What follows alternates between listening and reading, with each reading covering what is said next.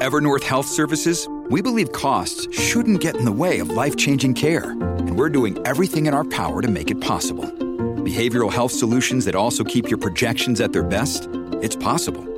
Pharmacy benefits that benefit your bottom line? It's possible.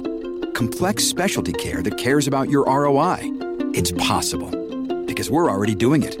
All while saving businesses billions. That's Wonder made possible. Learn more at evernorth.com/wonder.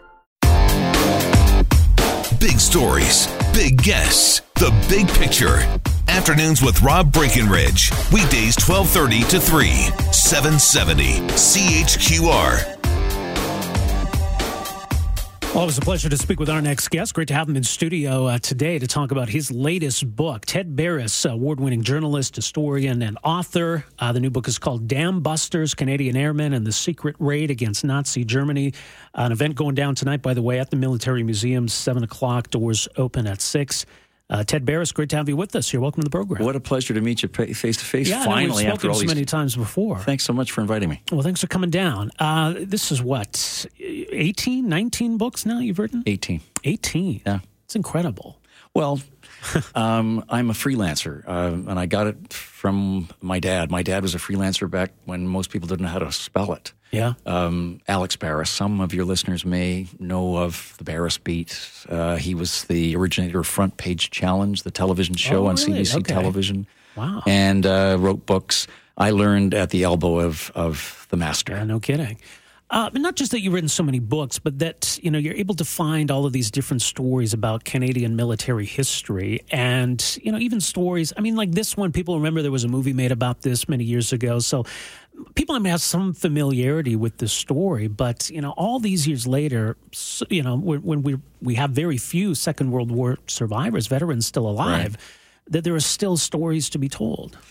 What's remarkable is that there's a shelf full of Dam Buster books, most of them written by Brits, some Australians, some autobiographical pieces, but generally missing the fact that there were 30 Canadians involved. And that's probably not that odd because they were, for the most part, involved in what was considered a Royal Air Force operation. Bomber Command was the unit that did all of the bombing raids. Yeah. All the Commonwealth air crews flew at night without lights. They knew how to fly at night. The Americans didn't. That's why they had the big gunships, the B-17s, flying in the daytime.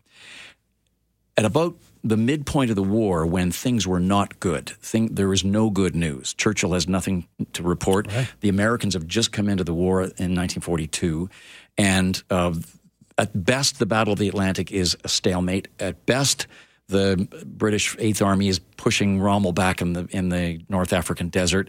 At best, the Soviets are keeping the Nazis out of Stalingrad to a certain extent. No good news. And suddenly this scientist in England, a guy named Barnes Wallis, comes up with this idea to use what's referred to as a bouncing bomb. Rob, when you go out to the lake and you throw a stone that bounces across or skips across. Yeah. You think it's your strong right arm that's delivering all those skips. It's not. It's the spinning stone that makes it skip. Wallace comes up with this idea of a bouncing, skipping bomb, 10,000 pounds, to go over the torpedo nets that the Nazis have put in the reservoirs protecting the dams. So this bouncing bomb has to be delivered by a 4-engine Lancaster bomber. The pilots train for 7.5 weeks, not knowing what the targets are in England. Yeah. From Lincolnshire, they fly on the night of the 16th of May, 1943, at treetop level. Look outside your building today. If you're in an apartment, look at about 4 or 5 stories up, or a tall tree, 60 or 70 feet. These Lancasters flew at 3.5 hours at that altitude, no higher than 100 feet, all the way to the Ruhr River dams, bounced these bombs in, and took 2 of the dams out that night at extraordinary cost. Half of the men didn't come back. Of the 133, 56 were killed. Of the 30 Canadians involved in the raid, 14 didn't come back. Wow. Operation Chastise, it was known as. Yep. And as you say, 1943, things were not looking so good. So what was the importance of this operation? Good question.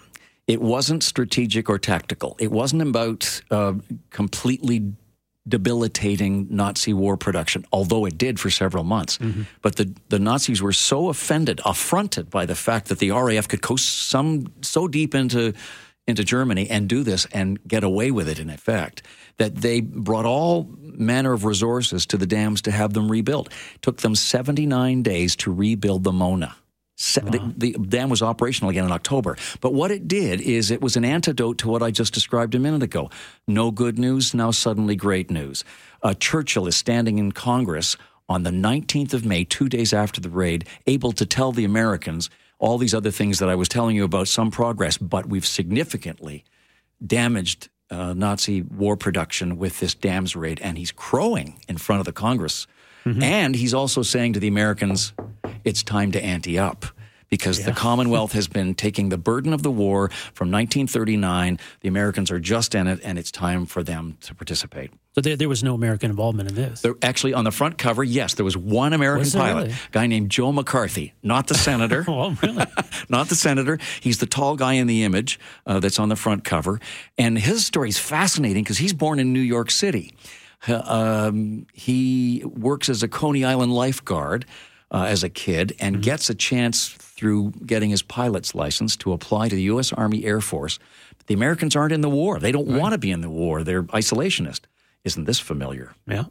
And so he finds a way to Canada. He's actually smuggled into Canada. There's an organization in the States called the Clayton Knight Committee, named after a U.S. Air Force ace in the First War, Clayton Knight, and it's designed to smuggle qualified aircrew from the United States, which is still not in the war in 1938, 39, 40, smuggles Joe McCarthy into Ottawa. He goes to Toronto, gets his training, gets his wings, and just as he's graduating from the British Commonwealth Air Training Plan, he's informed or knows that the Japanese have bombed Pearl Harbor. He has the option to go back to the States, become the part of the U.S. Army Air Force. He says, no, I'm in the RCAF, the Royal Canadian Air Force. I'm going to stay here. He goes overseas, does a full tour on Bomber Command, and is handpicked by Guy Gibson to go on the raid, on this massive overnight secret raid against the dams.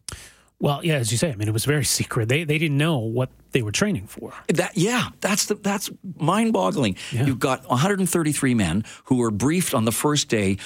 Guy Gibson says to them, if I pick a tree in England, you're going to be able to find that tree at low level, flying day or night, every single time within the next 7 weeks. And at the end of the 7.5 weeks, then they're told, literally on the eve of the raid, they're not going to a fjord in Norway, which all of them thought they were going to do, to bomb the battleship Tirpitz. They're going to go into German territory. One of the rear gunners, a guy named Dave Roger, who's also on the front cover, the guy kneeling on the far right, he says, we felt as if we were 7 men against the Reich. They were so deep into enemy territory, there was nobody there to help them. They were on their own, each of them delivering one bomb in this raid. Yeah. And to pull this off after having just been told the day of the operation what the target was. I mean, this is masterful aviation. It's great. How deep exactly? How deep into German territory? It was about a 3.5-hour flight at that treetop level. Wow. Can you imagine the stress on a pilot flying a 15-ton bomber at night? At night, it's moonlit and clear, but at treetop. I mean, we use the phrase all the time, flying under the radar, right?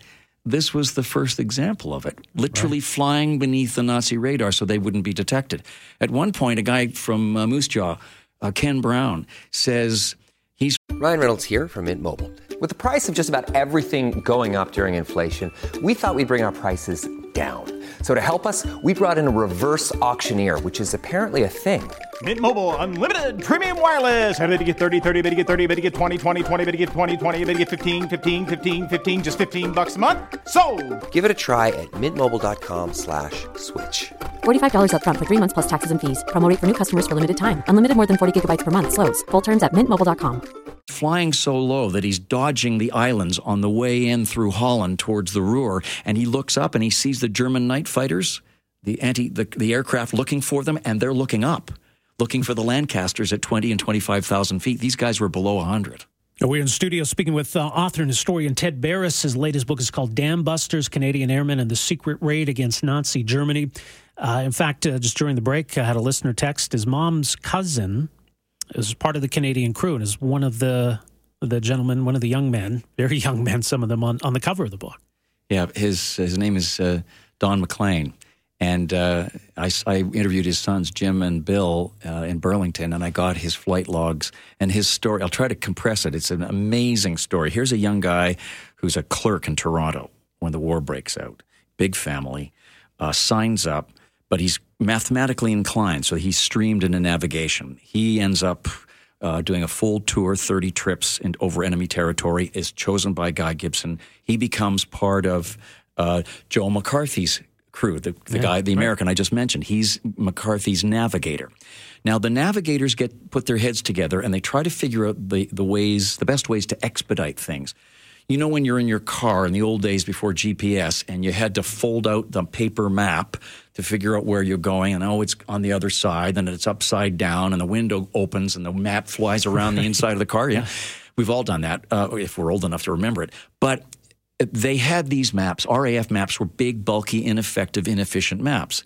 The navigators decided they were going to be flying so low that the amount of territory on either side of them is quite minimal. So they trim off the maps, put the maps stretched like a piece of toilet paper on a roller to roll in front of the navigator so he's not having to deal with all that excess paper. Maclean looks at this, realizes the potential for an efficient run, but says, I don't like it. What if I go off course? It's a good thing he decided to stick with the old map. It saved the lives of every one of the men on his crew. Wow. Because they're coming back, they get off course because they have to change aircraft at the last minute in England, and the coordinates that are with every aircraft for the amount of steel in the aircraft and its impact on the compass is different from aircraft to aircraft. Right. He'd forgotten to do the transition. They got confused. He needed the map to get home. He saved their lives. That's incredible. But as you say, a lot of them didn't make it back. So what happened to them? Was it that the Germans found them? Were targeting them? Yeah. There was an element of surprise for most of the route in.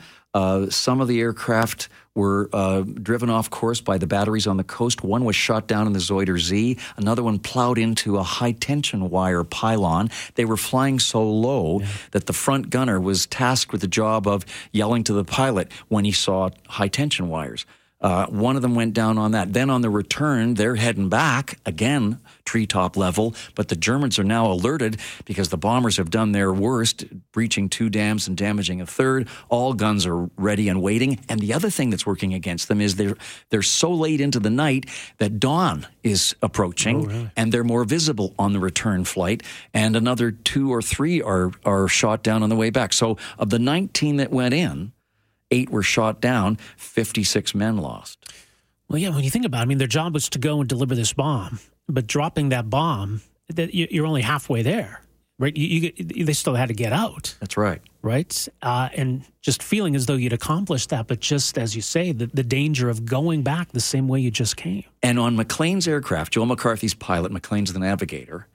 Okay, so now Maclean's got the wider map to get them home across Germany, across Holland, and they're just before they leave Germany, they're hit with anti-aircraft fire, and McCarthy goes on the intercom to check that everybody's okay, and they hear a thud and a bang, but they carry on, and they're getting on their final approach back into Scampton and RAF Scampton back in Lincolnshire, and McCarthy drops the landing gear. He doesn't have a right wheel; it's gone.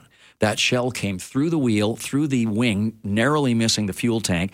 It sent shrapnel through the Astrodome, came crashing down on Maclean's navigational table while he's trying to figure out how to get these guys home. Now McCarthy's got to land this 15-ton bomber, and he does such a beautiful job of what most pilots would refer to a gentle stall, just as he's about to touch down with only the left landing gear, and then he's allowed, as the aircraft is slowing, he allows the right wingtip to touch the ground. They do one ground loop, come to a stop, and everybody's safe.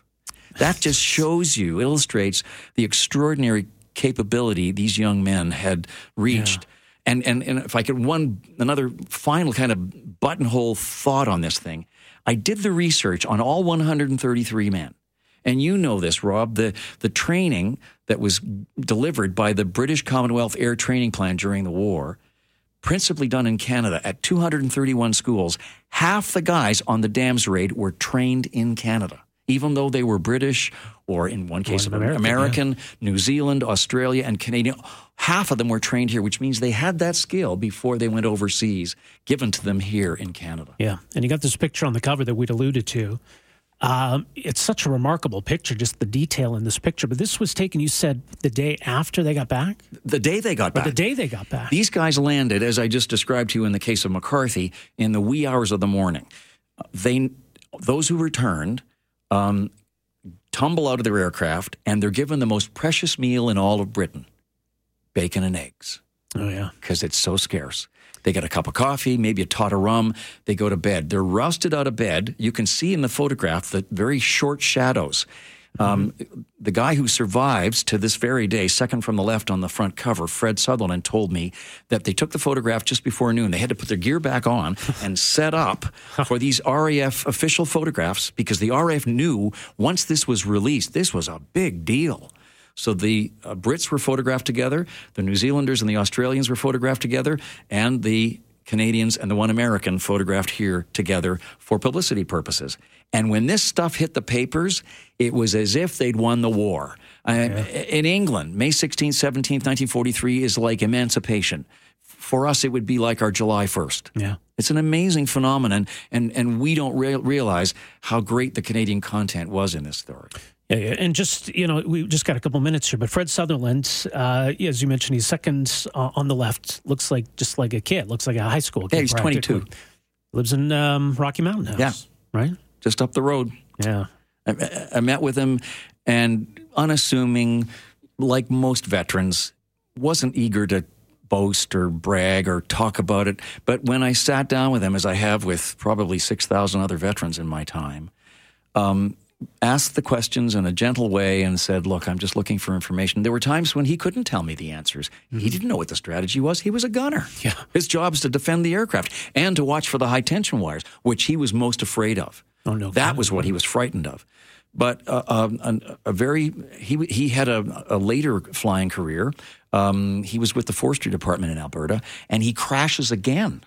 Really? Crashes in the mountains and survives in the 70s. That was the last time he flew in small aircraft. But a remarkable man, no bravado, no bragging, modest, but a true hero in the sense of the word. Yeah, that's amazing. The book is called Dam Busters, Canadian Airmen and the Secret Raid Against Nazi Germany. Just an incredible story. And Ted, you'll be speaking about this in great detail tonight. Doors open at 6, 7 o'clock it starts, the military museums.